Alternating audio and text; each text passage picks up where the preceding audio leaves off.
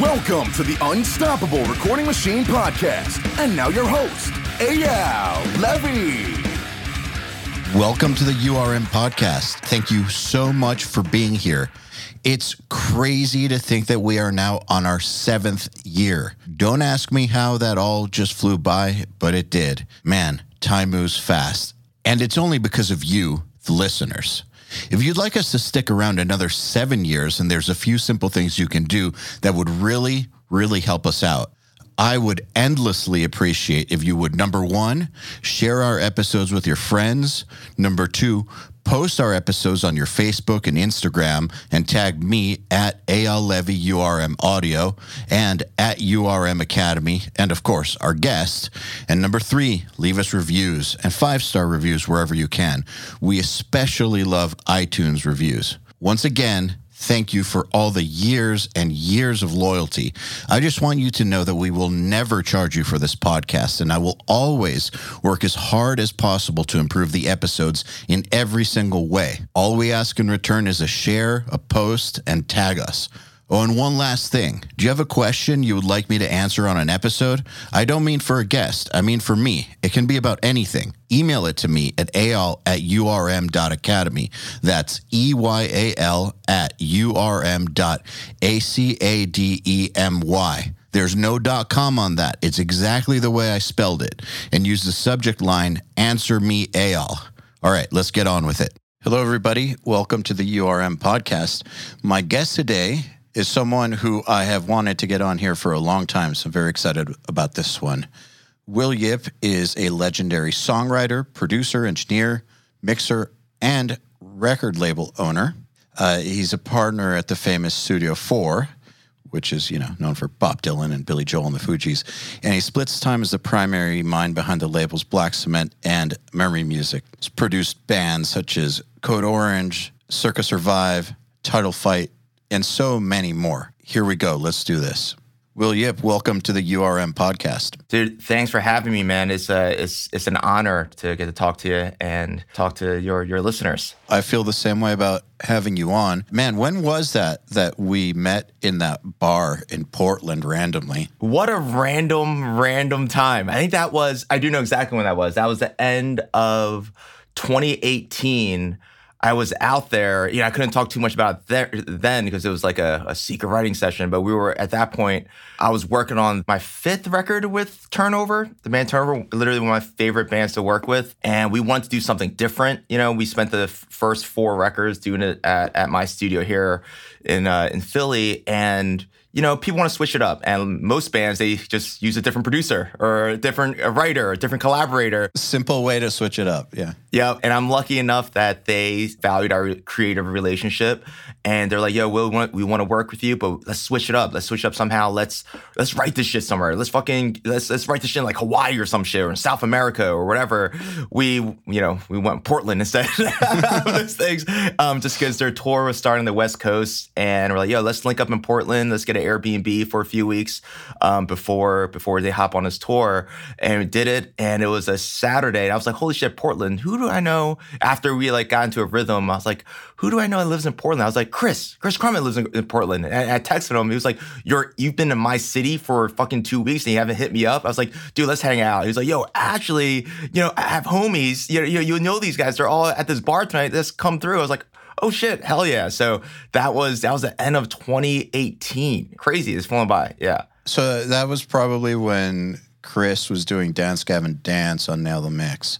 Yeah. Dude, it's all a huge blur to me. It's all a huge blur. You're doing too much, bro. You're doing so much good stuff. I love it. I mean, you can relate to the blur of a lot of work. Dude, can I ever? That's just how I operate now. I just got married a couple months ago. Congrats. Thanks, man. And my goal was to, maybe slow it down, work a little less, and, just chill a little more, focus, Sorry, I'm laughing, but none of that happened. Since then, we, picked up a lot more records. We're putting out 8 bands on my indie label, and I'm starting 3 more other businesses, even outside of studio. So that all happened post getting married and when I was supposed to chill out. So it's been a wild ride, but I'm grateful for it. I think in a time where most people are looking for work in music, it's definitely, I'm grateful, and it's an honor to be able to have so much great work around me. Well, you do great work, so I feel like thank you, man. If you do great work, more great work comes your way. But I'm just curious, do you think that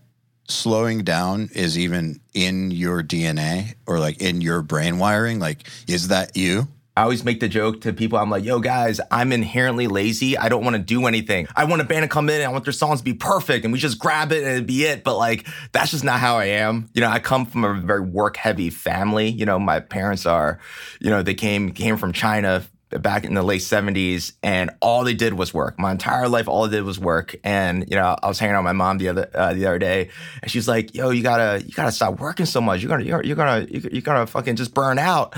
And I'm like, "Yo, I got this shit from you. I learned this shit from you. Like, this is like all I saw. They're very caring and very supportive parents, but all they did was work. They worked 14, 15, 16-hour days, just coming over from China with nothing, with literally just the clothes on their backs and like a sponsor here, basically. They had nothing, not a dime, not a cent. And, I value that, you know what I mean? I don't think that work ethic will ever leave me. And I'm just inspired by work. When I first started working with Lauryn Hill, Miss Lauryn Hill, she reads people really well. And I remember the first tour we were working and I was always stressed. And she's like, "Yo, Will, I like you and I respect you because you're driven by stress. You're driven by work. You're using that stress not in a negative way, but you're creating something with it." And that stuck with me. That's resonated with me the last, probably 15 years now since I started working with her, where, I don't take stress and the workload as a bad thing. It just drives me to kill it, I think that that's a key distinction, actually, because I've known many people over the years who look at a giant workload. Look, anytime you want to do something good in life that involves creating something that didn't exist before, just channeling something out of thin air, or like working with people who do that. Either way, when you're involved in stuff that involves creating, whether it's a business or art or whatever, if you really look at it, you can get overwhelmed. You could get overwhelmed. But I think that the key distinction is that some people get scared and don't go into it or will sabotage it. Other people will see that amount of work and get energized by it. And I think you can work on it, but I also think that it comes down a lot to, nature and nurture. Like a lot of it comes down to childhood, for better or for worse. I was around, a dad that was a super high achiever in music, and all his friends were the best classical musicians in the world. And that was my environment. So from that, just growing up around that, I didn't even question whether or not success in music was realistic or unrealistic or hard or anything. It just seemed like this is life. Like, this is life. This is what you do. This is what you're born into, and this is real. Yeah. I love that. I definitely connect with that. For me, it was a lot different in a way that my parents were. Growing up, my parents were very. They came over here, and my dad was a waiter, and my mom worked in a sweatshop, straight up sweatshop for most of my life.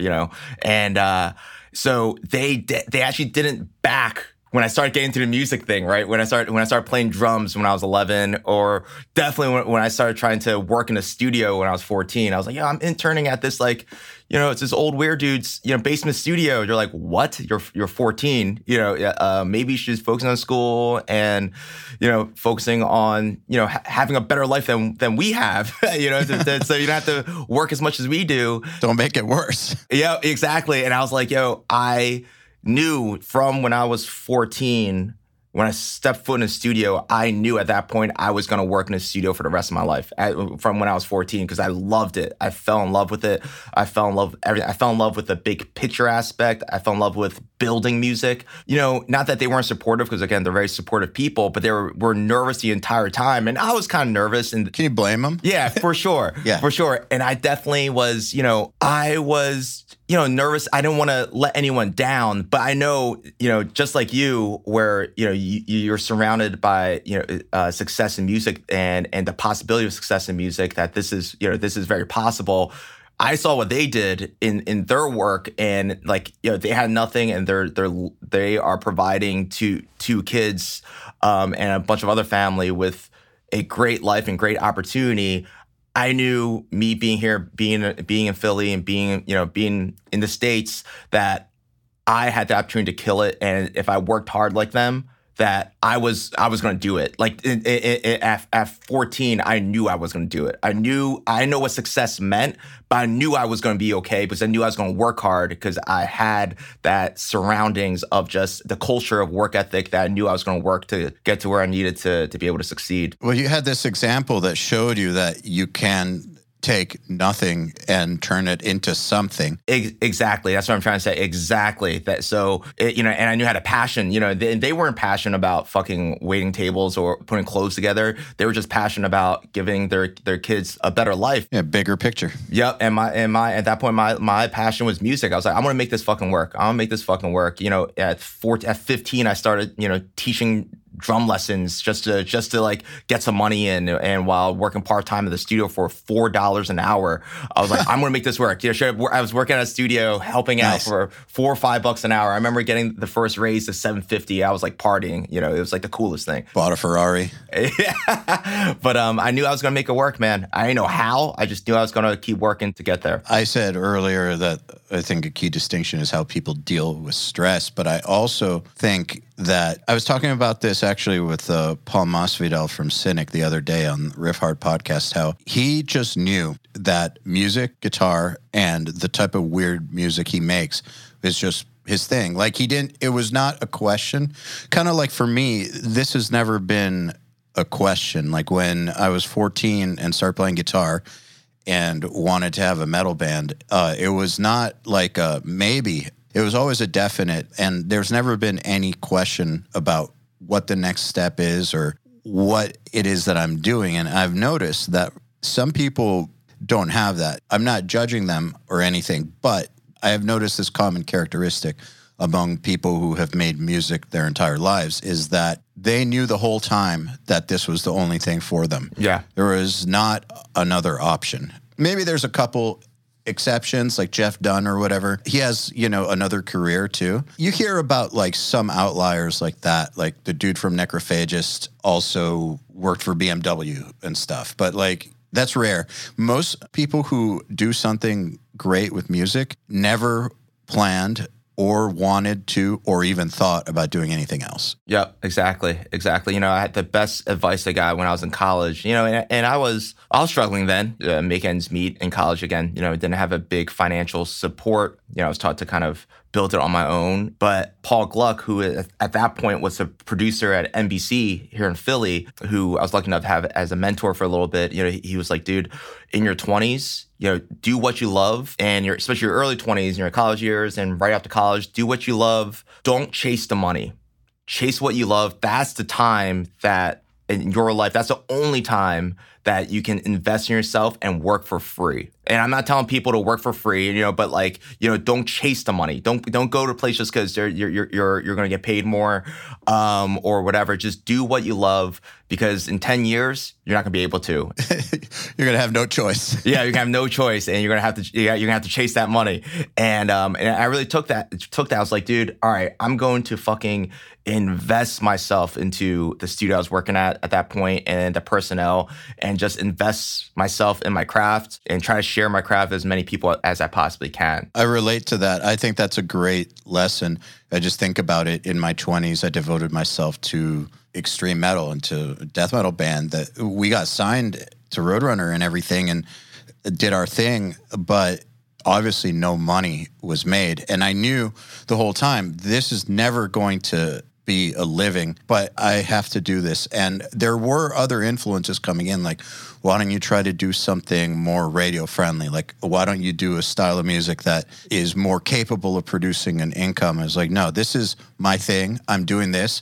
And that dedication to extreme metal is what's allowed Nail the Mix and URM and Riff Hard and stuff to exist. Exactly. Hell yeah. Yeah, that's inspiring, man. So I can chase the money now. Not that this is about money. Yeah, the core is your passion. Yeah, you created that core. Yep. You curated that so that the world revolves around your passion. And then, yep. Absolutely. And you're totally right. I feel like teenage and 20s, you have to focus on that stuff. If you're an instrumentalist, you have to do the 6 to 8 hour practice days then. Don't wait. Yo, bro, not to like jump around so much, but so in college, right after college, like a year or two after college, I was already touring with Lauryn Hill at this point as tour manager, played some drums, monitors, all that shit. Her teleprompter, that was the worst gig out of all of them. Teleprompter, because she didn't follow it and she'll yell at you. But I love her. So I was home from tour and I just finished the first Title Fight record, and I knew it was going to be buzzy because they were a very buzzy band at that point. All my buddies from college, a few of my buddies started working at Comcast because they just built, at that point, the flagship Comcast building in Philly. And they were working for one of the stations. They were working for, at that point, Versus, which I think now is something else. It's something else sports or whatever, or like Comcast Sports or whatever. It all started with one guy. One guy was a video guy, and he was like, yo, I have a friend, because he started to be really successful there. I have a friend, he brought in one of our other guys, started working there, and brought in our other guy. And they were outsourcing all of their audio to a Philly, like sound design company, and they were getting big enough, the station, that they would, instead of paying fucking $400 a spot every single time, they were doing enough spots for this little sports channel that they can build a studio on the 32nd floor of this building. And my buddy was like, I have one more guy. This guy Will, you have to meet to the boss, the head of the station. Mm-hmm. Actually, I've never told a story to anyone outside our little circle. So I took a meeting. And she was so cool. She was so smart, the head of Versus. And she's like, I heard a lot about you. Funny thing is, she also worked for Lauryn Hill about 10 years ago, or a few years before that, during the Miseducation era. So it would be about 10 years before that. That was her most fun time she's ever had in her life working. And we went down and we toured the space about, where do you see a studio? I was like, oh, this little closet area is fine. Just to do spots, just to like mix like little spots and do some voiceover. This little closet is fine. It's like, all right, to entice you, what about this corner suite, windows looking over the Schuylkill River? It was beautiful. I was like, all right, the window's going to sound like shit, but this is sick. It has to be in here. I was like, this is the sickest thing ever. And she's like, and to further entice you, instead of, us buying a studio, you have gear. Why don't you bring in your gear here and we pay you a rental fee per day as well as your salary? And she slid me an offer sheet, and it was, at that point, might as well have said $5 million on it. You know what I mean? Being 21 and coming right off a tour, 22, and right off a tour where I made decent money, but the records I was making weren't making that money. I was lucky if I was making $750 doing an EP, or $1,000 doing an LP at that point, a hardcore LP for $1,000. That was like my normal rate back then for weeks of work. So I saw this offer sheet. It was a lot of money. It was a lot of money. She stopped. She said, to be completely candid, off the record, I see so much potential in you, in your audio career. Again, working with Lauryn, that was the most creative I've ever felt. Part of me wishes I would have stuck doing the music video stuff and doing the creative side. You have a lot of potential. I just don't want to see you just waste it in an office space. And that was where we left it on a complete off-the-record note. And I'm like, fuck. At that point, that was the hardest decision I ever had to make professionally, was turning that down. And, we're talking, I never thought I'll make 6 figures ever in my life to fucking do audio stuff. And there it was. At that point, I was making $1,000 a record, man. I respectfully declined. I still advised the build out the rest of the stuff, but, I couldn't do it. I love music. I was going to just record. I just was going to mix fucking radio spots or TV spots, you know what I mean? And show up at 6 and work till 8 o'clock doing something that I knew my passion wasn't into. I always tell guys, obviously I love the engineering side. I love building sound. That's not where my passion is. My passion is in songs. My passion is the creativeness of creativity in creating songs. So she made it really clear for me, really easy for me the second she said that. I knew the second she said it. We still had the conversation with my partner and my family about it, but I knew what I was going to do. That's a ballsy move. Those types of decisions, those big decisions, they will define how your life turns out. And you can't let yourself be, I guess, mesmerized by flashy objects like money, because yes, you could have made money. What would it have done to you long term? Yeah. Well, there's no way to know, but what do you think it would have done long term had you accepted that? I'll probably be in Connecticut. They moved to Connecticut immediately, like 2 years later. And I don't know, man, I probably would have quit. Again, I just can't see myself doing that. And the only reason why I would have accepted it is because of the financial security, which my family has never had, up until our generation, up until now, up till my brothers, my cousins, me, this generation of our Chinese family, you know what I mean? This is the first time we've all this generation has ever had financial security for our entire bloodline. That's the only reason I would have did it. And I think I would do something smart. I would save up my chips and, this something else afterwards. But I definitely would have been here because I would have not been in the studio. I wouldn't have these resources because for a minute, people weren't coming for a few years. People weren't coming to me for me. They were coming to me because I had a really good deal on a great studio. You know what I mean? Like that's, and I knew that, and so everything would have been probably delayed a little bit. But who knows? But you are exactly where you wanted to be, right? This is exactly where I want. Every decision I make, in terms of like working, doing my imprint with a major record label, doing, this label, working on this venture, everything. I always think about the big picture and like where it's going to kind of help place me, where do I want to be, what control I need to have over my life. Every decision, every single record I accept, I take those things into consideration, just like where it's going to put me. It's all about the big picture. And I think if there's any advice I can give to young producers or young people in the music world, make good decisions, man. Like think it out a little bit and not be overly impulsive on something. Or, I was talking to an artist yesterday about, we're trying to build. She's an incredible backup tour musician, but she wants to start her career as a solo artist, as like a full front star. And I think she is. She has everything. She has the songs, she has the sound, she has the look, she performs, but she's so good at playing that all these big stars want to use her as a backing musician because she plays everything. And she looks so cool. So they just want her on stage with them killing it. And I'm like, yo, all right, we have to put our foot down and we just have to commit to you being a fucking star. Let's be okay with losing the next tour's money. Let's be okay with that because even though you might be losing that money, what you gain in your brand and what you gain in developing you as a solo artist is going to be way more beneficial, way more valuable. So that's how I look at every record. Like, I might turn down a bigger record, a band's 10th record. But to me, a lot of times that's not as valuable as me doing a band's first record that I believe in. You know what I mean? Even though it could mean 50 G's versus 3 G's or 5 G's or 7, or whatever it is. I think I think I do a good job on making good decisions on the work that I do and the situation I put myself in for the greater future of myself, because I think a lot of producers fuck that up. I do. I agree. Again, I respect every producer because they have to make their money. They have to keep their lights on. I get it. They have families to take care of. But a lot of producers, they get so popular and they pop off with a bunch of projects.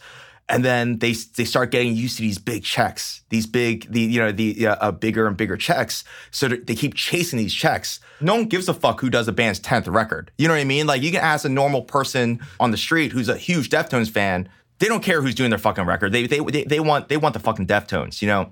Obviously it would be sick to do a fucking Deftones record. Don't get me wrong. Yeah. But that producer, those producers, I can name some, but I don't want to put anyone on the spot. But like certain producers, they came up with the band. That's how they got popular, right? They, just like me, I think people were familiar with me because I wasn't even a pop punk or a hardcore or a pop punk guy, but I did a Title Fight record and things started happening. A bunch of that world, I started doing those records and that world started to pop off a little bit. And it became easy to try and chase bigger records. So I got the Circa Survive record. I got the whatever, and we're getting bigger and bigger records. And then I just see that already after a few years, there's already a next generation of bands, right?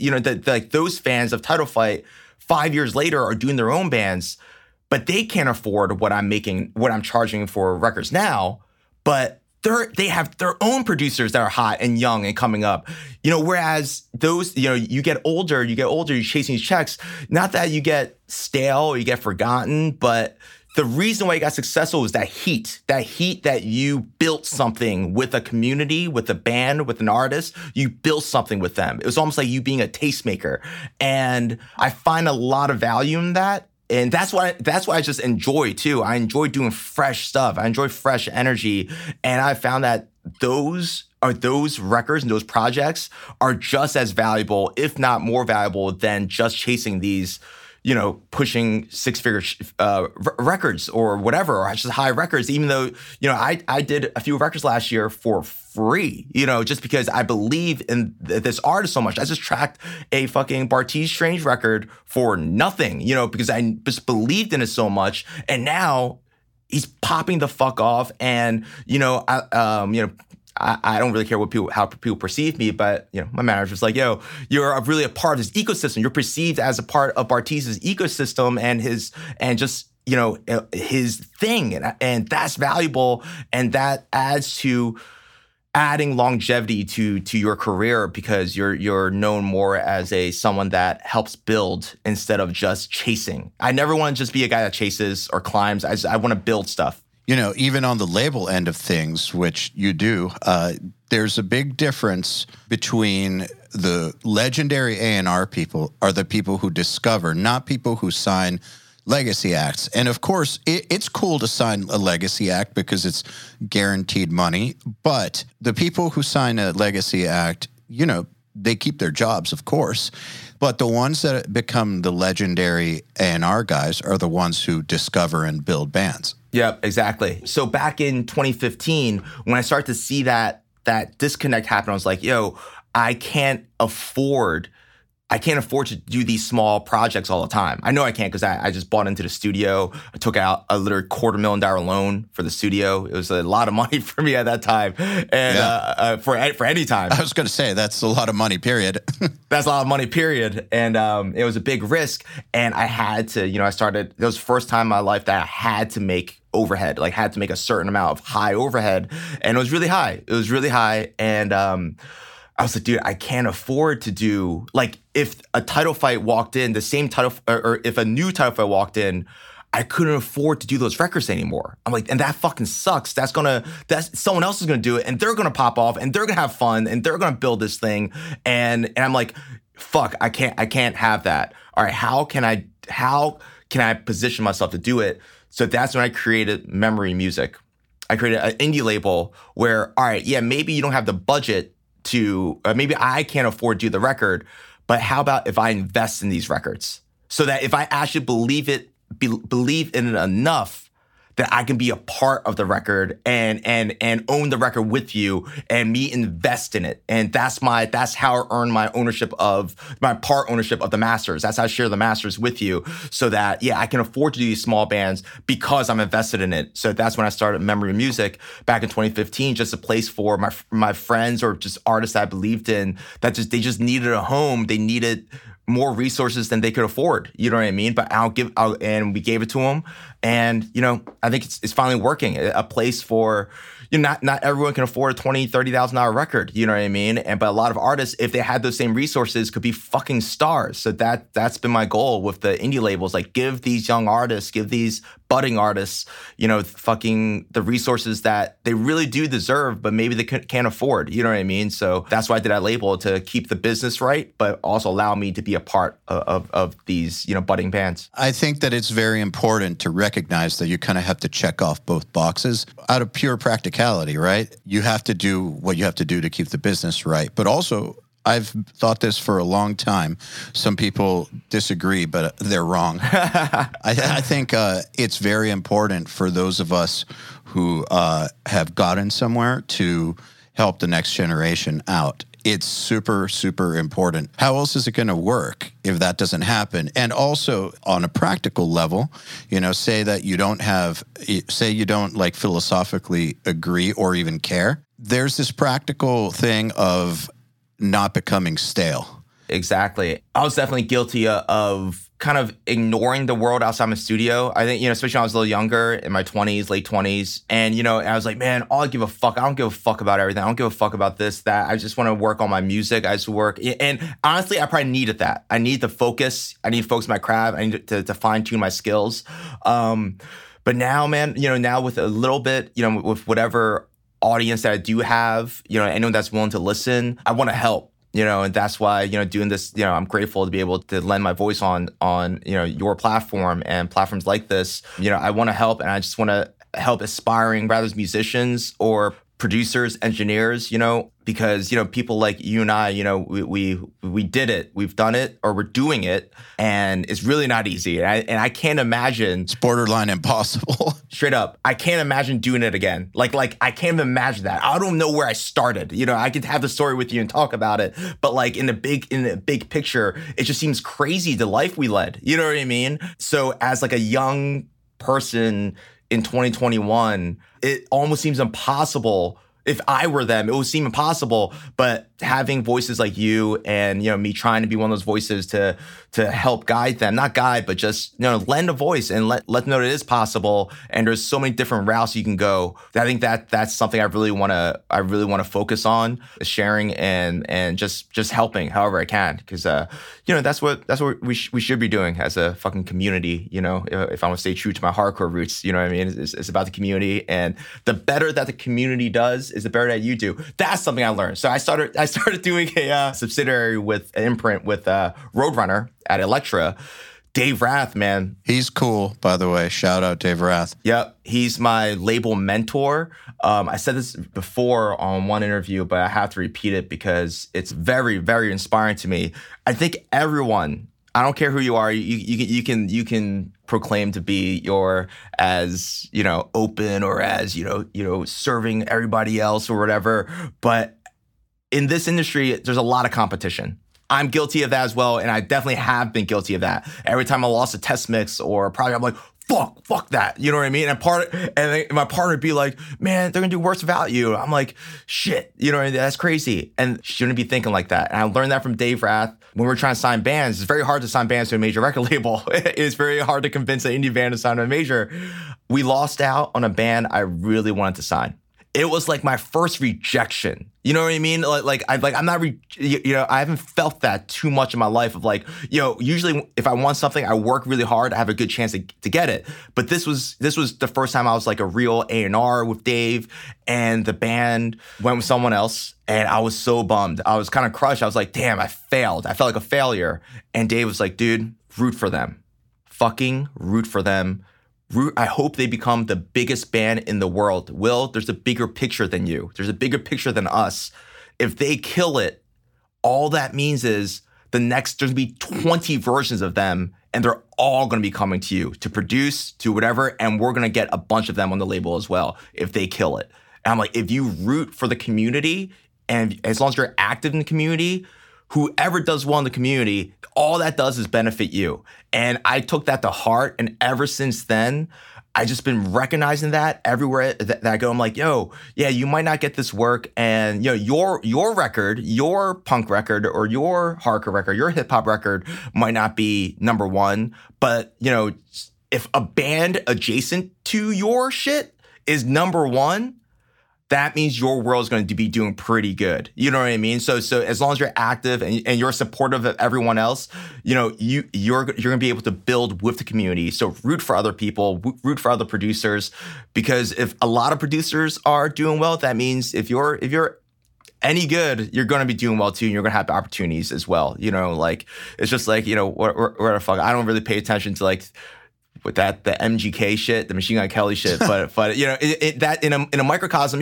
fucking Travis Barker, if he's getting, that might not be my shit that I listen to, but if he's getting people to listen to electric guitars on the radio again, fucking great.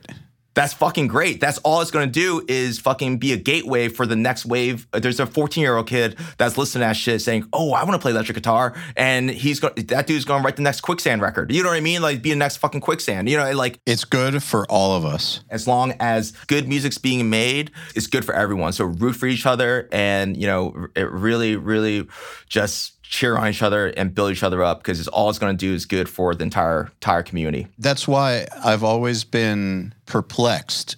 I mean, now this doesn't happen anymore with like Slipknot, but the first many years of Slipknot being around, they got so much hate in the metal community, so much hate.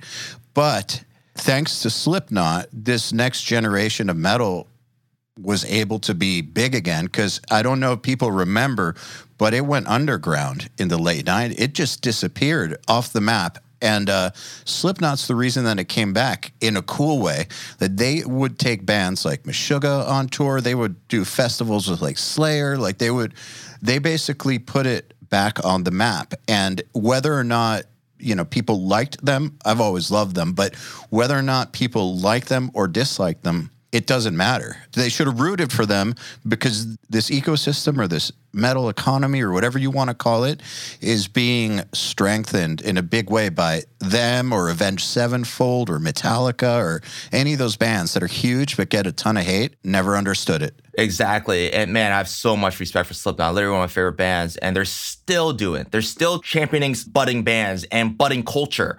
They just took Code Orange out, you know what I mean? And that's so fucking sick. So I'm grateful for people like that. And you're right, everyone should have been cheering for them the entire way. But, that's how the world is, but if we can spread that message of just like, man, championing good music, that's it, and I always tell producers and engineers, it's okay, lose out on this record. There's so much music to be made. There's enough to go around, you know what I mean? And, as long as you keep working and, you focus on your craft, you hone on your craft, you're going to get the work. Hey, everybody. If you're enjoying this podcast, then you should know that it's brought to you by URM Academy. URM Academy's mission is to create the next generation of audio professionals by giving them the inspiration and information to hone their craft and build a career doing what they love.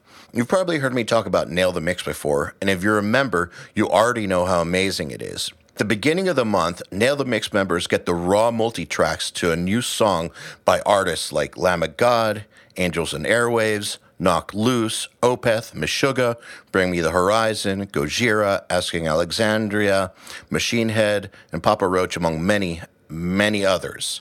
Over 60 at this point.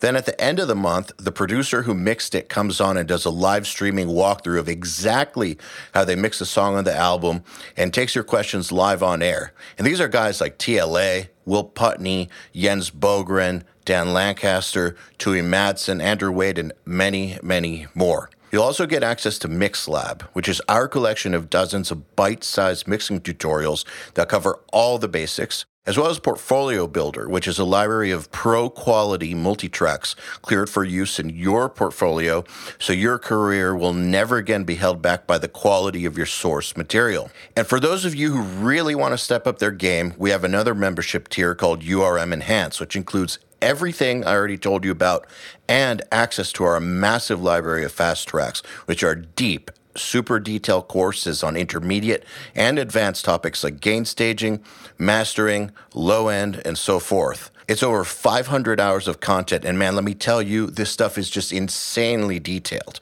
Enhanced members also get access to one-on-ones, which are basically office hour sessions with us, and Mix Rescue, which is where we open up one of your mixes and fix it up and talk you through exactly what we're doing at every step. So if any of that sounds interesting to you, if you're ready to level up your mixing skills in your audio career, head over to urm.academy to find out more. I think that a lot of producers are operating from this mentality of a limited pie, right? So like if there's 5 pieces and 6 people, or 5 pieces and 10 people, or 5 pieces and 30 people. Every time they're not seeing the pie is getting bigger or there being more pies or anything like that. They just see one pie that's a set amount and then a growing number of people trying to access it, and it scares the shit out of them. But I don't think that that's an accurate view. That is not. I've learned that there are many pies. There are lots and lots of pies. And if you don't focus on that and you just focus on yourself and what you're working on, that you'll see the pies come to you. You'll see many more pies get delivered to you. It's absolutely true. I do believe in a very strong way, though, that you should give it your all to try to get what you want. But when you don't and somebody else does, let it go. Cheer for them. And again, there's two reasons, I think. Number one is what we just said about their success helps. There's also the purely practical thing that how you react to losing something determines how you're perceived by people who will give you future opportunities. Exactly. I think there was a period of time where I didn't lose. And I hate using the word lose because that's not what it really is. I'm trying to take those words out of my vernacular for this stuff. But so there was a period of time where I always did a band's next record. You know, I worked with Title Fight, I did their next record. I worked with Turnover, I did their next record. I worked with Citizen, did their next record. I still to this day, I never worked with a band, an artist just once. Other than one time forever ago. I'm proud of that. And that means that we were growing something. They saw the value. Says a lot. Yeah, in our creative, collaborative process. But with growing bands and when our world here, whatever you call our community, this little hardcore, whatever punk community grew a little more, you know, I was not supposed to do whatever it was, the last Code Orange record that came out underneath or this Turnstile record for many reasons, but they want to grow. They want to do whatever, just try different things. They're very creative people. We had these conversations, they both would text me and we'll have this conversation of like, yo, we're going this route, you know, there's no bad blood. I'm like, yo, there's never bad blood. Straight up, I'm grateful that you're even calling me about this. You don't owe me this. You as an artist don't owe me this. You know what I mean? We did 2 great records together and fucking, I want you guys to be the biggest fucking band on the face of the earth.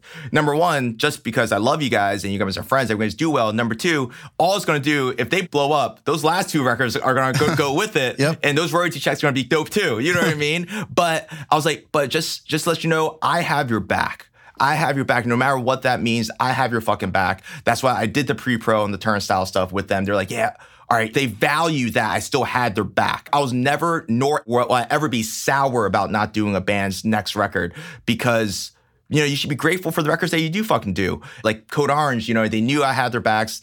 They came back and I finished the record. You know, they didn't finish the record and I finished the record and fucking we redid a bunch and I mixed it. You know what I mean? So it's like, if you have to keep relations right and you can never be sour about shit. And because there's always enough work to go around. And man, it's the artist's fucking choice. What, you know, they have to grow. And I know me and Brendan from Turnstile, I know me and Jamie from Code are going to work together for the rest of our lives in some capacity. You know, a record here and there, that's just a part of our long musical journey, you know. But either way, you know, I was grateful that it was because our relationship is so good that I was still able to help, you know, in rather a small way or a big way, even if I didn't produce the record. So yeah, man, I think you got to keep those relationships just real and remember what the goal is. The goal is for this artist to get as successful as possible. So help them. Right? That might not mean you taking the reins of producing, but just even you just support them. You know what I mean? You champion them. You just back them how they need to be backed, and you'll be in a good place. You'll be in a good place in the community. You'll be a good place in the ecosystem because people will see you as a valuable team member. You know what I mean? And not as, you know, a person kind of focus just on them getting a piece of their pie. You know what I mean? So yeah. Yeah, that is a very hard thing to, I guess, not understand, but to actually do. And I think that it's something that you can learn how to do if it's not your natural way of doing things or natural way of being, to where something doesn't come your way and you're cool about it. I don't think that that's necessarily how a lot of people are wired, but I think that you can learn how to do that by changing your perspective on things. Like if you know, you lose test mixes and get mad about it, or record a band and they don't come back to you or whatever, and you're finding yourself getting fucking depressed or really, really angry or saying stupid shit, all those things, you know, as perfectly understandable and perfectly natural. For sure. However, it should be gotten under control, and an attempt should be made to think about it more the way that you were just describing. And I can just think of, like, there was a time where some band didn't come back to me and I got really, really mad about it because we had booked the time and everything, and then they didn't come back. And so I felt like At the time, I don't anymore. At the time, I felt like I was kind of being lied to, because why did we book this time? And like, why did we make all these plans? And then were you planning on this the whole time? Anyhow, my response should have been, cool, good luck. I hope the record's fucking awesome. That's it, man. It's way easier said than done, right? Yes, because you got emotions. You know, it's hard not to take it personally, but at the end of the day, you know, you worked with that band before, you were successful. I'm sure the record was successful. Yeah, it did great. That record did great. And, you know, we're at this phase now where I had this conversation with a lot of bands. Like, you know, we're thinking about working with other people just to switch it up. We've done 4 records to you, Will. We're thinking about just switching up. I'm like, dude, fuck yeah, man. Do whatever your heart's telling you to do, and you know, and I'll always be there. And I'll always be there, have your back. That's how I always end up getting involved in some way. Whether I mix a record, or whether I have to come back and we do a few more songs on it. You know, I want to let them know, and I mean it, that I'm always gonna be a member of your team. Even if I'm not producing it right now, I'm always gonna be a member of your team and I always have your back. Even if it's just as a fan, as someone rooting for you, as someone just cheering it on, because I just want you to be successful, because that's gonna do all of us good. Just you guys being successful, even if I didn't do that record, you know what I mean, or whatever. But luckily, you know, even those records, I end up helping out in some way, you know. So I'm grateful for that, you know. Well, I think that attitude has a lot to do with it, because I do think that we all know producers who are amazing, great, just brilliant, but the way they behave is nothing short of sabotage. And people will not keep them on the team at all in any capacity, just based on the way they behave. And they could have platinum records with this producer. They could have done the biggest record of their careers with this producer. And the behavior is what is the reason they don't keep a relationship with them. And so I really do think that that behavior, that attitude that you're talking about, is outside of the quality of your work. That's it right there. That's why. Yeah, thanks, man. But I think producers tend to forget they're in the director's chair. You are privileged to have the quarterback role in the room. You know what I mean? You're the one from the computer. You're the one from the board. You're the one kind of being able to navigate the session, and basically, rather you and if an artist is a co-producer or whatever, a songwriter or whatever, you are at the helm and you're really quarterbacking this thing. You are the leader of the room in terms of how it flows. And it's your room most of the time. You have to keep a positive energy. People just react better to positivity. You know, I think I really got into becoming a producer and not just an engineer, because I will, you know, record in a lot of studios, and the engineer / producer were so like just kind of mean, man. they were mean. They were kind of dicks, you know? And I'm like, yo, this isn't how you're supposed to treat people. And they were so talented. Some of them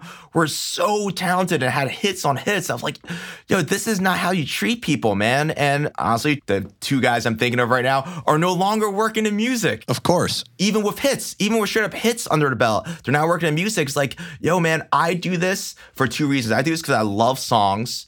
And I do this because I love hanging out with my homies. You know, that's that. And how can I make that happen?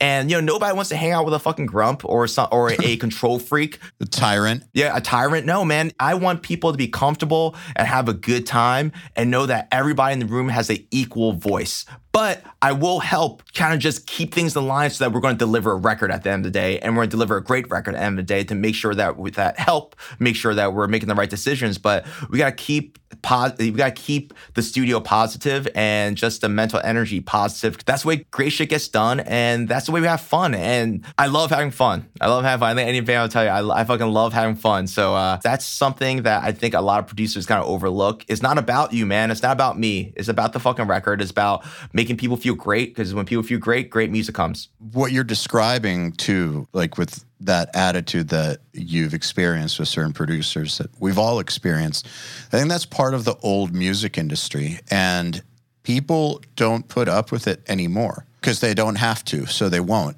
I think that back then there weren't enough choices. And I also think maybe artists in other eras also probably were more insane when it comes to egos and habits. And I mean, you know, artists are still artists in this day and age, but it was a little bit different with the amount of stardom and the amount of money and the amount of all that extra shit going on, you know, the size of those budgets. I mean, it created some monsters, I think.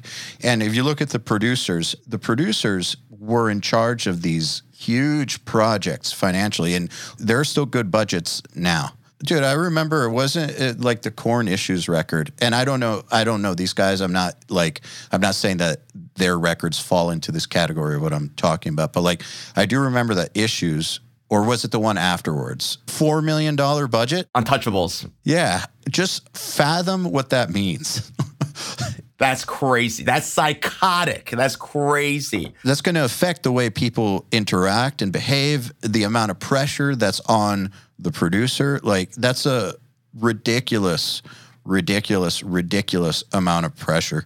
It probably led to some bad behavior that is no longer acceptable. A, because people don't need it. B, we're not in that environment anymore. Yep, exactly. You're absolutely right. And that's why, you know, I was just working with an artist that this is our 6th record together. And on the session, we were just having such a good time, man. I was turning over to him and to the singer who's the main songwriter. I was like, dude, thanks for letting me fucking do this record again with you, man. He was like, are you kidding me? He was like, it was never in question. I was like, thanks for saying that. You know what I mean? I'm just great. You know, I'm just grateful to be a part of it. And it's like, yo, I get capped up a lot. You know, I'm in the middle of about 7 records right now. We're releasing a lot of records on the 2 labels that I work with. I get capped up and I get really stressed out. And there's times where I'm like, fuck, man, this is so stressful. But at the end of the day, yo, we get to make fucking records. I get to make records with some of my best friends. You know, the people in my wedding party were guys that I met in music. You know what I mean? And I'm like, dude, I get to make records with these guys every day. A little stress. I should be grateful for all that stress. And yeah, I think if you keep that mental attitude, man, only good things will come. And yeah, we just gotta keep that positive energy up. I really, I'll say really times 1,000, agree with you on that. So just on a purely practical level, when you have this much going on, like you said, there's 7 records, got the label work, you have a wife, like there's a lot going on.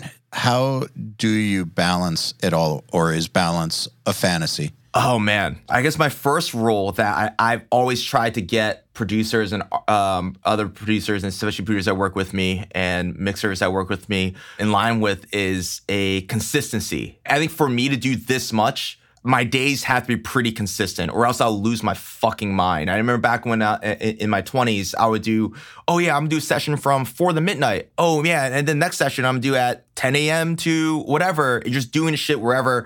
You have to set boundaries. You have to set boundaries so that whenever you're working on something, you focus on that. You know what I mean? And you know what to expect. So like, I wake up, my days are crazy. I don't think people know what my days are. Actually, I don't talk about my days much. So I'll break down my schedule. I wake up at about 7 o'clock. I answer my emails. I do the laundry, and I do some mixing in the morning. At 10 o'clock, I leave for the studio, and I do a 10-hour day with whatever project that I have booked in. So my schedule is always centered by a project, you know, rather for 3, 4 weeks, 5 weeks. And we start from 10:30 to 8:30. And at 8:30, I go home. I have dinner with my wife, and we catch up and we enjoy time together for 2 or 3 hours. Then I go back downstairs to my basement where I have my mix room, and I mix again for another session. And I go to bed around 2 or 3 o'clock. Not healthy. I know that's my current schedule right now. Yeah. And I'm lucky enough to finally have built a team, you know, from my manager to assistant engineers, personal assistants that help me and really get the right people in your circle that can just help facilitate all these records and facilitate my life. But so every single day, every second of my day is kind of already spoken for. And throughout the day, we leave, you know, hours for things like this, hours for, every Wednesday, I know or every Thursday, I have a call with the label at 4:30. So I try to really get everything as consistent as possible. I eat lunch at the same time every day, eat dinner at the same time every day. It's just having people have their expectations right so that my wife knows I'm going to be home at 8:45 and we're having dinner. That makes people feel good that they expect you to be there. Now it's like, is Will going to be home tonight? is what going to be, you know what I mean? Like, even though we don't have that much time together, that time that we have is quality time. That makes a huge difference. I was talking with a band that was working with our producer. I'm not going to put any names out there, not to blast him, but just a lesson that I took in. He was like, yo, man, this dude kept like dipping out. He kept dipping out for like calls and dipping out for meetings, just like random times. And it was just me and the engineer that was just kind of working. And I'm like, yeah, that's kind of whack. He's like, no, I don't. He was like, yo, shit, dude, I take a lot of calls. He's like, no, I know you take a lot of calls, but like when you're there, you kill it. Yes. Even if you're there for 4 hours of the session, be fucking present. Don't be on your phone and worrying about the other thing. You know what I mean? I'll worry about that thing when I have to address that thing. Not that that's balancing my life, but that's just how I get shit done. That's what I do too. I think people get overwhelmed so that in their session, you can't see me, but I'm pretending to be on my phone. But in your session, you're like, oh shit, all right, this guy's texting me about this building. I'm working on a new building right now. So this guy texts me about, no. Set aside time, even if it's 45 minutes later after lunch, so usually we have lunch at 2. Right after lunch, I give myself 30 minutes to take care, again, some other loose phone calls that I have to take care of. It's just be present whenever you're where you're supposed to be. You know what I mean? So if you're in a session, be present. You can dip out and take that phone call, be present on a phone call. When it gets dirty and it feels imbalanced is when they all overlap each other. You know what I mean? And I know there's people texting me right now about mixes that I right now have no control over that right now because I'm here with you. I'm about to start a session. I have no control over those mixes. So that will just have to wait. You have to draw the lines. And that's what my partner's really taught me because she deals with this in her financial field all the time with people, 4,000 people from India to Asia bugging her. You have to draw lines and they will understand, but they'll be grateful for it because it's going to be better work instead of very jumbled stuff. So I think that's how I take care. It's not balanced, but it's just the only way I can operate. It's just when you get to it, you're very present for it and present for the work and you're not, fucking on your phone in the session or, fucking thinking about the session when you're on the phone. You just have to be present. Yeah, I'll give you a for instance. Right now, we're on this podcast. I know that when we get off of this podcast, there's probably going to be 50 more emails and like just a line of texts, DMs, and I could be seeing them come in right now. It's set to do not disturb. My phone is upside down. My email isn't up. The only thing I have up is you, the audio I'm recording, and some notes about you. And that's it, because otherwise I wouldn't be fully present. And nothing is going to happen in the 2 hours that we're talking that I can't deal with after. Yep. People get anxious because they're so used to the immediacy of looking at their phones and checking their emails.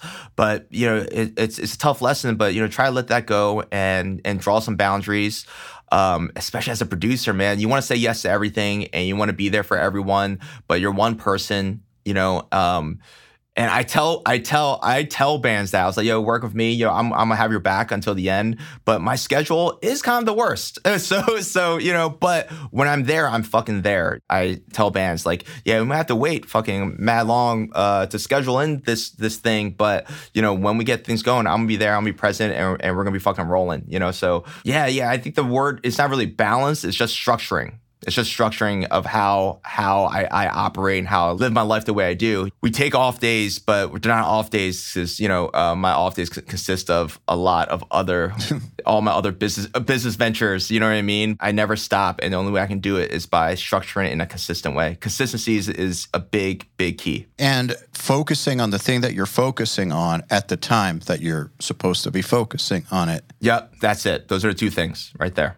When people talk about a balanced life, I feel like I don't know anyone who has that. I don't know what that means. Yeah, me neither. Yeah, I can see like a fantasy of a balanced life of, you have your home life, whatever, your self-care time. For me personally, I know everyone has their own way of dealing with shit. Like if I'm alone and have nothing to do, I'm doing music. Mm-hmm. If I have nothing to do, I'm fucking writing songs. Music is my life. You know what I mean? And everything every other thing that I'm working on has been branched off from music. Rather that's, I'm very passionate about culinary stuff or fashion stuff. All that stuff is a branch of relationships I had off music, so music, everything is centered around music, and I there's no other way I would have it, So, other than relationships, which you have to keep, you have to keep everyone, including yourself, happy and at least feel like you're taken care of, you know what I mean, emotionally and supported. You have to make sure you're supporting people. That's what I'm looking for, is that you're there for people, your friends, your family, your partners. But in terms of, fucking everything else, there's no other thing I would be doing. So, I have one of my mixed partners. He's a little older. He's a little 10 years older. We're not built the same. He's one of the most talented dudes that I work with, my buddy Vince. But growing up, in the last 10 years, he always said, "Will, you gotta slow down, man. You're gonna get burnt out. You gotta slow down. You gotta get burnt out." A couple months later, "Yo, Will, you're taking too much on. You gotta slow down. You're gonna get burnt out." I'm like, yo, Vince, I'm about to work on this. I'm about to take on this project, this record, and I'm about to start this other company with this thing. He's like, "Well, you're gonna get burnt out." He's been saying that I haven't been burnt out for the last 15 years. So, and I don't think I've gotten burnt out yet. I don't think that's just if it's music, I'm not burning myself out because I fucking love it, man. I love it, and it's not like I'm fucking building a house, with manual labor. I'm here just doing what I would do anyway because I love it. Well, I think also if you didn't have the structure and the consistency, maybe you would burn yourself out, right?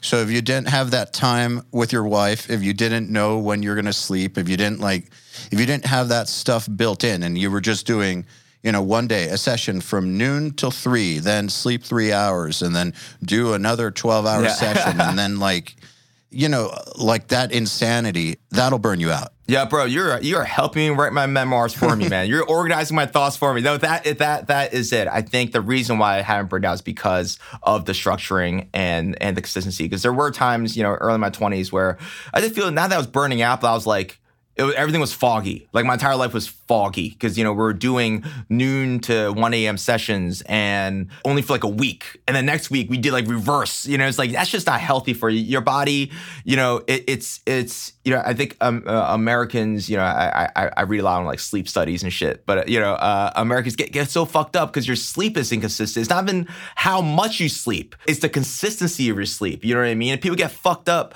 here by weekend. So they sleep in and then Monday you're all fucked up. Your body, your heart doesn't respond to that well. Even you just sleep 6 hours a day, if you get that consistent, if you're sleeping from midnight to 6 every single day, that's better than you getting 3 hours of sleep here, 9 hours of sleep the next day. Fuck it, that's and whatever, 7 hours of sleep the next day, 2 hours of sleep the next day. That's just so bad for you. And you need regularity. Your body likes regularity, and that's how I try to structure my days. I think that's very wise. See, that doesn't come naturally to me at all. So what I do is I try to mimic people I know who are really good at it. I'm very, very fortunate. My girlfriend is great at that stuff. So I just kind of see what she does and try to do it. just kind of mirror it. And I look at I have one of my business partners is like that. And, I pay attention to people who do that and just mirror their habits, because if I was left to my own devices, it would all be chaos. And I'm aware of that. But I also really do believe that humans are not wired for chaos. We can operate under chaos and we can operate under stress and things like that, but only for X amount of time. There's a limited amount of time that we can be redlining ourselves. I mean, I'm sure if an emergency happened now and you had to pull an all-nighter or whatever, a deadline shifted and it's tomorrow, not next week suddenly, you'd figure it out. Yep. But doing that every day, that's the problem. Yeah, that's not sustainable. Question I have, though, is when you're in your 20s and teens and stuff, before you have a life that's really established and you are trying to put your name out there, don't you kind of have to do the insane sort of stuff? You kind of do. I would like to say that there's a magical recipe to not have to do that. But man, again, like I said before, my mentor from college said, that in your late teens and 20s and college years, that's when you invest your time. Your time is how you invest yourselves into something, because you can't afford to do it afterwards, financially or your body wise, or health wise, you know what I mean? But in your 20s, that's when you go all in and, again, I hate using the term work for free, but like that's basically it. I interned, my days when I was 19, I was interning for 7 hours a day. Then I went home to record vocals for local rappers and local singers in my mom's basement on top of going to school. I knew I was going to graduate late because I knew my priority was my internship and my sessions. I knew that was the value of my life. So things were crazy. They had to be crazy. You're right. It's doing that and building off that has afforded me now the life that I lead now and being able to structure my life the way I have to structure my life. The reason I'm saying that is because I don't want someone that's 20 that hasn't established themselves yet to limit their potential by imposing an order that can't really exist yet. Yeah, you're absolutely right. So that's your structure. You know what I mean? And that's the thing. I think what it is too is like I had a younger dude ask me a couple weeks ago. It was kind of crazy. I just met him at a panel and he came up to me and started telling me about his girlfriend was going to like break up with him, or he was having trouble with his girlfriend, but he wants to work in the studio. What does he do? I was like, yeah, that's a heavy fucking question to be asking me at a fucking average. That's the first thing we talked about. I loved it though. I loved it. And I was like, make the communication clear. So like, yeah, you're in your 20s, you have sessions everywhere. Don't fabricate it to your partner, to your boyfriend or girlfriend and say, oh, I'm there for you. I love you. I'm going to be there for you all day. Yo, if you know your life is going to be chaotic, they have to be privy of that. And you have to surround yourself, partners, friends, with people that understand that. That's not easy. I went through a lot of crazy relationships, growing up, and all my romantic relationships, a lot of them didn't feel important enough compared to music. Maybe they weren't. Yeah, I know how that feels. But, when I first started dating my now wife, my life was probably the craziest as well. I was on tour with Lauryn Hill. When I came back, I was fully on records. Like we were doing 12-hour days front to back while still mixing other shit. And she was very supportive because she knew I loved it. I'm very lucky. I am one of the lucky ones. But my goal with her was to when we first started dating, not that she wasn't a priority, was just for her to know what my life is. And it's like, this is my life. I'm going to try my best and I'm going to try to. I always had the vision of my life getting regular. You know what I mean? Like where it is now. And it's not completely regular now. But like, I'm going to keep building towards that. But like you said, this is what I need to do right now for my future. I want you a part of it. But you have your own needs as well. If this is enough for you, if this can be enough, if what I'm saying sounds like it can be enough for you, fuck yeah. Yeah, then fuck yeah. But if not, then this is probably not the right situation. And it's really hard because your emotions come into play, and what you think you can do, and how much you care about someone obviously comes into play. But you have to be real, and that's the hardest thing to do. You have to be real yourself, and you have to be real at communicating with what your boundaries are and what your life allows you to do. So yeah, so even though it's not balanced, my life was still structured in a way. I knew what was going to go on. Your communication has to be clear with the people around you. You knew what the priorities were. Just out of curiosity, you said that those previous relationships just didn't feel important. Must have been a different kind of feeling with who you ended up marrying. That one did feel important. I think it was because of that too, because she was so supportive, other than, she being the best person in the world. And she had faith in that my life would get to where it is now. Not in success, but in terms of me actually seeing through the chaotic part of my life. And like, I told her, I was like, my life is going to get cleaner. My life is going to get cleaner in sense of the schedule. And, as we do bigger records, we're going to be able to fucking call our own shots and make our own boundaries with how we schedule things. We have to do this right now. This is the incubative process of the music career for me. And she believed in it. And that added to why I knew this was the right person for me, was that she was supportive in that.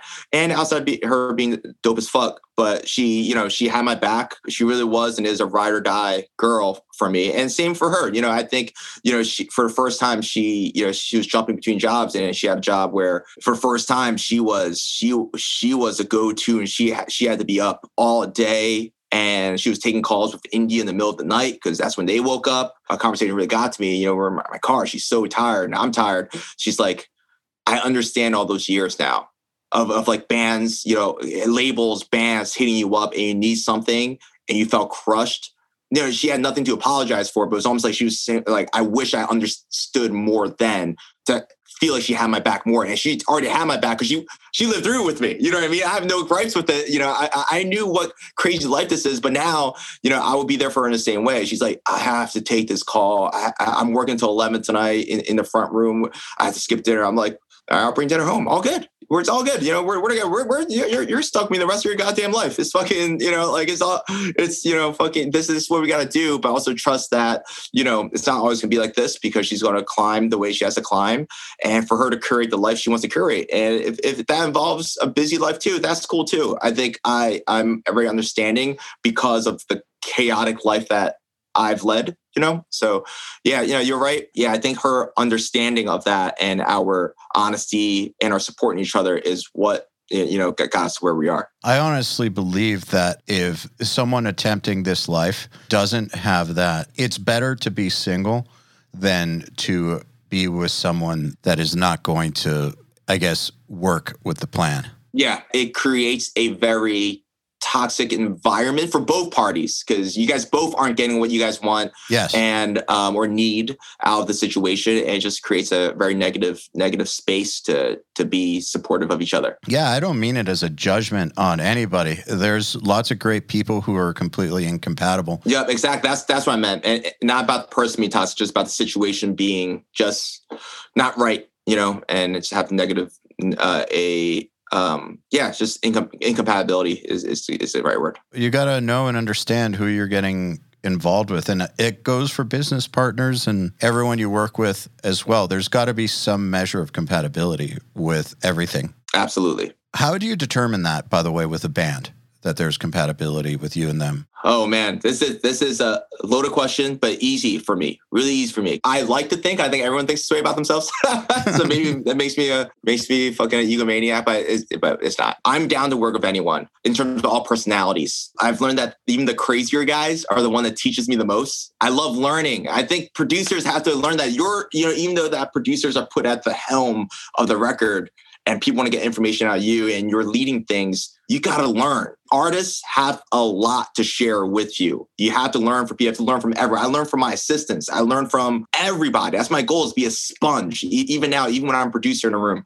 And I like to work with anyone. My only prerequisite is that I believe in the songs, right? If I believe in the songs, and I see the potential and how great the songs are going to be, I want to be a part of the project. And we usually have a meeting before we take on a project.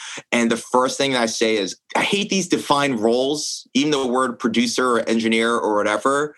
That's not really what I am. And I tell bands that. I say, I'm not this, maybe that makes me the style producer that I am, but I'm just a member of the process. I'm a member of, when we get in this room, we're here to make music. And I'm just going to be a member the same way you're a member, the same way the drummer's a member, the same way the bass player's a member. We're all members in this room, and our goal is to get a great song. So whatever that means, I want to do that. So a lot of people say that, that makes you basically, so you have this fifth member, sixth member role. I'm like, if you want to put it like that, cool. But I just make music for a living. That's just what I do. So we come here and we make music, and I need people to be open. That is the only thing that makes things incompatible for me. If you're not open to ideas and open to just new ideas and new concepts and trying things out, it's not the right fit. So say they just want a straight up engineer. Yeah, I'm not the guy. I don't care if Green Day walks through the door and say that they want to work for 12 weeks and just need me to engineer shit. I won't do it. That's not what I do. I don't enjoy that. And I only want to do shit that I enjoy. If I have to do shit all day. And my thing is, I want to get into the songs. I tell guys all the time, I'm not a fucking sound guy. I'm a song guy. All I care about are the songs. My favorite records growing up weren't always records that sounded great. You know what I mean? In Utero, to me, objectively you won't put that as the world's greatest engineered record. I just love that record, and old hip hop records, old punk records. I love those songs, and that's what I tell bands. I'm a song focused. Song is paramount to me. And that means that if you work with me, we're going to be getting under the hood of your fucking songs. We're going to be diving into it. If you're not comfortable with that, then cool, it's not right. But usually when I have this conversation with people, I just tell them, I'm just trying to make your songs the best they can be. Do you want that or you don't? As in, we're going to try ideas out. If you have a hook and I say, yo, something about that hook's not feeling right. I tried, and I always tell guys, I really do. Every demo that I get or idea, the first thing I do is try to love it. Is try to see the value. See, all right, can this hook? All right, am I singing this? I have even like a test group around me. People that I trust. I was like, if on any like big question stuff, it's like, yo, is this song? Does this feel right to you? And if it doesn't feel right to me, then I know it might not feel right with a lot of people. I think a good producer happens to be in touch with what a lot of people resonate with. It just is part of the job. A great producer should be a great fan as well. You know what I mean? And I would say, all right, what about this instead? Can we just try something else? And we can always go back to this. We can always go back to point A. Can we just try B, C, or D? I have an idea. I have an idea for this hook here. And, I tell bands before I start working, that's how I operate. If you want ideas, and I'll be the first one, and I'm not going to be married to my idea or your idea or this person's idea. This person can have another idea for the hook. You can have another idea for the hook. I just want to get all the options right so that we pick the best idea for a fucking hook. And that's going to be the hook, not just what you came in with. And it could go back there, but let's just go through these ideas and make the songs the best that they can be. So it's almost like it kind of makes it hard for the band to say, we don't want to make our songs the best that it can be. So we're not worried. Just like, but I really do mean it though. Oh, we want our songs to suck. But not saying that I'm the end all be all of making songs great. No, it's the help of everyone. I'm just trying to promote that atmosphere in here that for everyone to be open. And a lot of times like, all right, yo, man, that verse not feeling right. I have an idea, and that spawns the bass player to have another idea. Oh, I'll be the first person to say, oh yeah, my idea was bad. Bassist dude, he has the idea. That's better. That's the shit. Let's roll with that. That's why most of my time spent working on a record is pre-proing and writing. That's most of the time spent, on how I make records. And it's because, our goal is to make the songs as good as they can be. Anyone can make it fucking sound good, man. Anyone can make it sound good. We have a fucking Neve 8048 console in here, and we have all the shit we need to make a great sounding record. That's not where my head's at. And I have great engineers that help me. Paramount is the song. And then from that on, how do we plate it so that it does get plated the best it can be for consumption? Then, we worry about the sound and how it gets delivered. But at the end of the day, it's all about the song. If bands are open to that, we're going to have a great record. You know what I mean? But if bands are not, and they see, there was only one band, I don't remember what, I won't call it out, but it was a band I loved for most of my life. This band in high school, they were really crucial in my formative years when I got into a certain genre of music, and they wanted me to do the record, their big comeback record. And we had a meeting, and the singer was like, I've never had anyone touch my songs. And I'm like, dude, if you're not comfortable with that, then I'm probably not the guy for you. Yeah, fair enough. Yeah, and I'll forever be a fan of the band. Other guys in the band were kind of bummed out, you know what I mean? But the main songwriter, he had his ways. This was his ways. I was like, dude, all the power to you. I hope this shit fucking kills and fucking you guys destroy it and this pops off, But yeah, that was the only time that conversation went the other way. It's important to have the conversation though, because if the band wants, the fifth or the sixth member or like a creative force, that's one thing. If they don't want that for whatever reason, and that's what you are, or if they do want that and that's not what you are, it's going to be a hard time. Absolutely. Yeah, and I don't think that you'll end up doing your best work, or they'll end up doing their best work either. Absolutely. The question I have is, do you have this conversation every time? Like, what do you do leading up to a record, or when a band is courting you or you're courting a band, like to determine that this is good, we should do this? We have to have that conversation. If we don't have this conversation and this is not what they want, if this much involvement from a outside person is not what they want, then there's gonna be a lot of negative energy and a lot of surprises. You know what I mean? I only want healthy surprises. And again, that one band that the singer was not down to do because no one's ever touched a song. That was the only time that me explaining my process lost me a record. If we ever get to as far as having a conversation with the band, we book the record, which says something about what I'm selling, you know what I mean? But all I'm selling, I'm not selling anything. I'm just trying to pitch that I'm just going to be a creative person to help with the songs. You don't want that? All good. You know what I mean? And I had to have a conversation because I don't want them to be blindsided for when they come in here and I'm like, yo, man, let's change the key. That verse melody is kind of whack. What do you think about doing this, doing that? You know, I don't want them to be blindsided with that. I want them to feel like I'm at band practice with them. And that's why, again, I do a lot of bands next record. Like Circa Survive, our first record, I was only hired to be an engineer. I was also 22, 23 at that point, and it was a big record. You know, they were coming off their big Blue Sky Noise record, and they wanted to self-produce. They wanted to produce their own shit, and I was able to just be an engineer. But as the record moved on, they saw my value. They listened to some things that I said, and it gave me assistant producer. Next record, I was producer. The next record, I was producer and collaborator, co-writer. The newest record, they're like, well, let's switch it up. Let's fucking have you a part of the process early. So I spent a month in the garage while we're starting out the initial ideas now. So each record, we kind of added me in kind of early in the process to grow our collaborative efforts because they see the value, not in me, but in the value of what we get out in each other. It's not about me. It's about what I get out of them, what they get out of me, and the cool ideas that we do together. So, yeah, man, those are relationships that I love because I always hated being in bands, but I love fucking building songs. I love writing songs, I love producing songs, I love arranging songs. I just love building songs. So my goal is to position myself where I just do that every single fucking day. If bands want that and they want just a fifth member, sixth member, I'm your guy. You know, I tell them this, I use this analogy. I'm not saying that I'm LeBron James. I'm not. But, you know, do you want to add LeBron James to your basketball team? You already have a basketball team. You want to add him? It's going to make it better. So, you know, some may say he might ruin the chemistry in what you got going on in your team.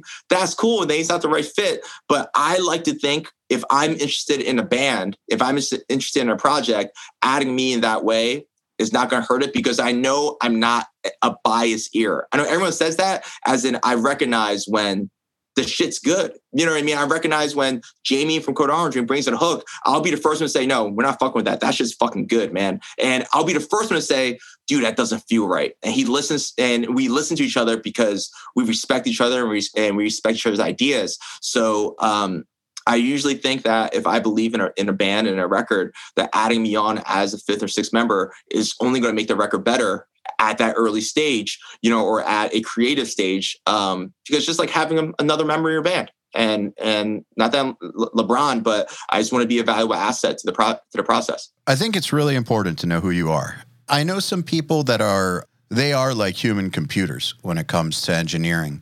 Like that is their thing. Like they almost find zen in drum editing and stuff, which, you know, I'd want to throw myself off a balcony. But they love that, and they do great with that for several people. And I think it's really, really important to know what it is that you are and pursue that.